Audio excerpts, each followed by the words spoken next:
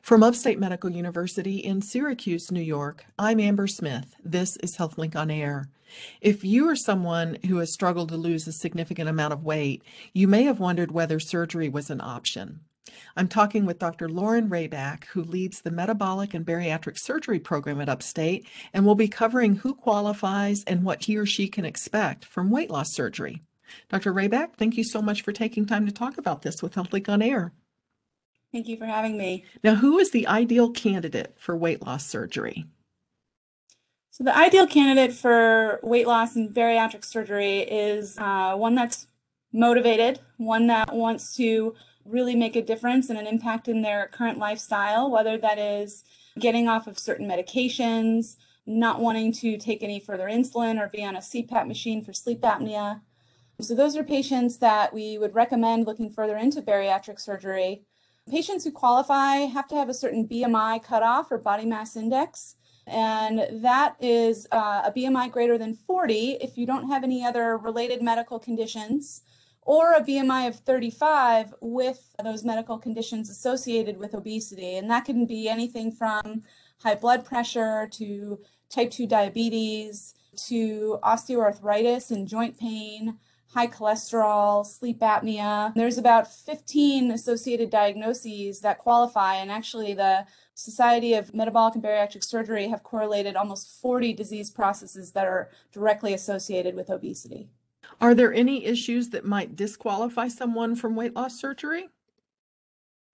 It's very individualized. We take a look at the whole patient, what other medical conditions they have, what prior surgeries, and current medication list that they'll need to take moving forward with their medical problems. So I'd say there aren't any true hard contraindications, but we do have a multidisciplinary team to look at the patient as a whole. So from all organ systems, from mental health standpoint, are they safe and optimized to undergo that surgery? And that's really the goal before offering them a date.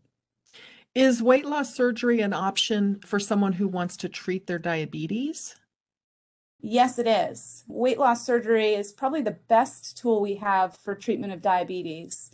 We've looked at this in big, large studies. The Swedish obesity study is probably the biggest one to date, and it compares bariatric surgery to just diet and exercise alone in terms of the percent of resolution at 1 year, 5 year, 10 years down the road. And you're looking at a much higher rate of resolution, over 3 times as high in patients with bariatric surgery, especially with the gastric bypass. So, someone who has diabetes, do they have to be obese also in order to have this same procedure? They do. They need to have a BMI of greater than 35, a body mass index, at present time based on what the requirements are for their particular insurance. So, once somebody is thinking about surgery and has come to see someone like yourself, what else happens? What else do patients need to do before they have the operation? I think first starting with talking to their primary care doctors or providers that they feel very close with to kind of have a conversation with their goals, with losing weight and getting healthier.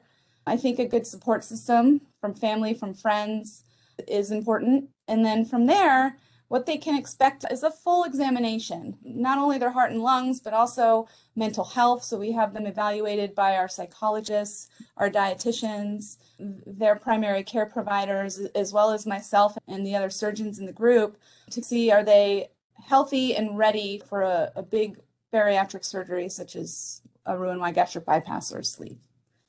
So they meet with a support group at least one time, and this support group is really run by our coordinators, but also a big role in this support group is prior patients who have had successes or patients that are going through the pipeline. And so this is a good group for more information and more resources that come from other people, such as our coordinator, our nurses, and other people who have experienced the surgery. We also would like to see some demonstration of weight loss, but again, that's very individualized. And oftentimes we don't give the patients preoperatively a number that they have to hit. It's more the small changes that they're making to their lifestyle, to their activity, to their diet, so that afterwards they're the most successful with their weight loss. Education is a very, very big component to what we do, to what we offer to these patients, more so than the surgery. The surgery is just a very small piece to the puzzle for them to be successful. This is Upstate's HealthLink on Air. I'm your host, Amber Smith, speaking with Dr. Lauren Rayback.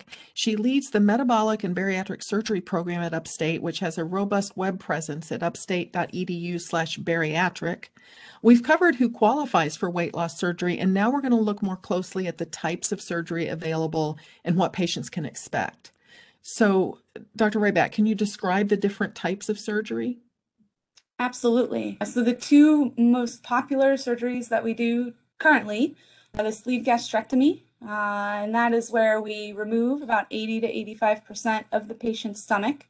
And this works in a couple ways. So you are going to have that restrictive effect in which you can't eat as many calories or consume as much as you would have prior to the surgery. But we think more importantly, what really drives weight loss after this is what we call the metabolic effect. So you have changes in your hormones that interact between your stomach and that interact between your brain that are altered after this surgery. We think this is really important for driving weight loss and really promoting, like I said, the metabolic effect and those appetite hormones being very suppressed. The second common surgery that we do is called the Roux-en-Y gastric bypass. Now, both of these surgeries that I'm talking about are performed in the minimally invasive approach, so small incisions. Patients tend to go home about a day after that surgery. With the gastric bypass, it's similar in that you're creating a smaller pouch from their normal sized stomach, but you're also bringing up a piece of their small intestine. In that way, food is traveling in a different orientation than where it was before. So it will bypass, and that's where we get the word gastric bypass, the first portion of your small intestine called your duodenum.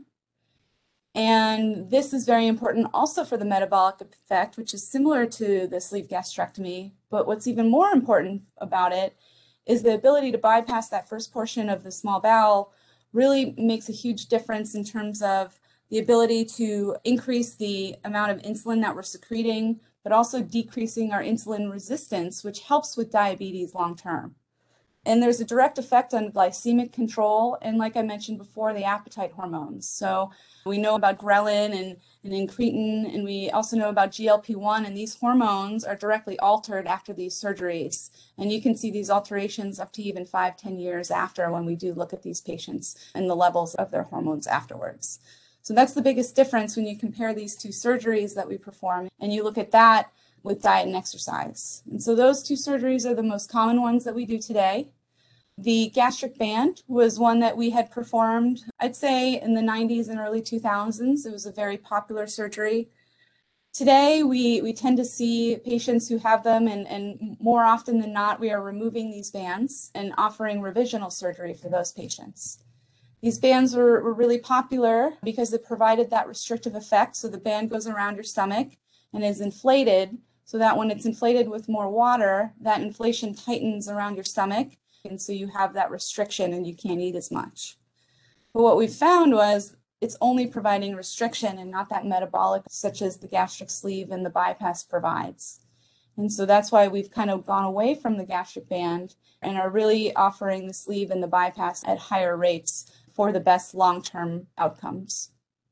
So looking at the gastric sleeve and the gastric bypass, I'm curious which one is the safer option, which one lasts longer, and how do you go about helping a patient decide which one is the right one for them? Amber, that's a really good question and a common one that I get asked when I meet with patients. So it really comes down to looking at the patient as a whole, and I bring that up time and time again because everyone's an individual and comes with different medical conditions and a different background. So we kind of see what their prior history was with surgeries, with medical history. We also look at, what medications they're going to need to be on long term. And so that will play a role into which surgery is best for who. Now, after we go through the process of making sure you're ready for surgery, the necessary lab work and testing, we then meet as a team, and that team is the patient, myself, our dietitians, because this really is a team decision. And at the end of that, we decide on what operation is best for that individual. Now, comparing risks associated with the sleeve and the bypass, they're actually very similar. They have very low risks of complications and side effects. Especially in the year 2021, we've really done a lot of advancements as far as lowering our complication rates and getting patients out safely at that 1 day post-op mark and getting them back to doing their normal activities by about 7 to 10 days. So low complication rates, similar complication rates between the surgeries that we offer. And patients tend to say similar length of time, about a day after surgery. The amount of time it takes to perform the surgery is very similar. Their postoperative diet is also very similar in their recovery. So patients tend to do well with both of them. Both the sleeve and the bypass have excellent long-term weight loss results, excellent results in resolving patients' comorbid conditions like high blood pressure, diabetes, high cholesterol. And these are high rates. I'm talking like 80–90% for a lot of these conditions. So it's quite significant and quite amazing that we're able to do this with such low risk to the patient. 80 to 90% of success that it stays for long term, you mean? Now we're able to resolve certain conditions. So we've looked at patients who've had both a sleeve and bypass and looked at how their success was at even 5 years after surgery. And patients who've had a sleeve or a bypass, their chance of getting off those medications, not needing their CPAP machine anymore for their sleep apnea is very high. And that's where I'm talking about 80, 90, sometimes 95% resolution rates, especially when you're looking at diabetes, high blood pressure, high cholesterol. We really have excellent results with getting patients off of those medications for good. So it sounds like you have a lot of patients whose lives have really been improved quite a bit by this surgery, not to mention they've also lost weight, but they've also improved their health status. I agree, absolutely. It's not uncommon that the day after surgery, we're already taking them off their medications, high blood pressure medications. We're lowering their dosages of their insulin or their oral diabetes medications, even 24 hours after their surgery. And it continues even weeks, months down the road, us trying to reduce their dosages or taking them off their medications in general. Can you tell me, once a patient has a surgery date on the calendar, how do you tell them to prepare for that? What do they need to do to get ready? By the time they have their surgery date, they're already very well prepared. So they've met with me or one of the surgical providers. They've met with our dietitians on a pretty consistent basis, at least once a month, where we talk about the educational component, which is very key. So the diet to expect, activity level that we'll want them to participate in as soon as they're done, the vitamins that they're going to have to start taking shortly after the surgery. All of these things we've talked about, and the patients have their expectations very clear by the time that surgery date rolls around. And then after that, it's really just about implementing those small changes so that they're very successful with their weight loss long term, making sure that they're really hitting their goals, that they're getting the necessary lab work and meeting with the necessary providers to make sure that they're on track. So it sounds like even before the operation, the patient kind of starts living the life they're going to be living after the operation. They have to be prepared for that and used to it, so that it's not like they come into the hospital and have the operation and it's a whole different world when they leave. They're already accustomed to what they're going to have to eat and how they're going to have to behave.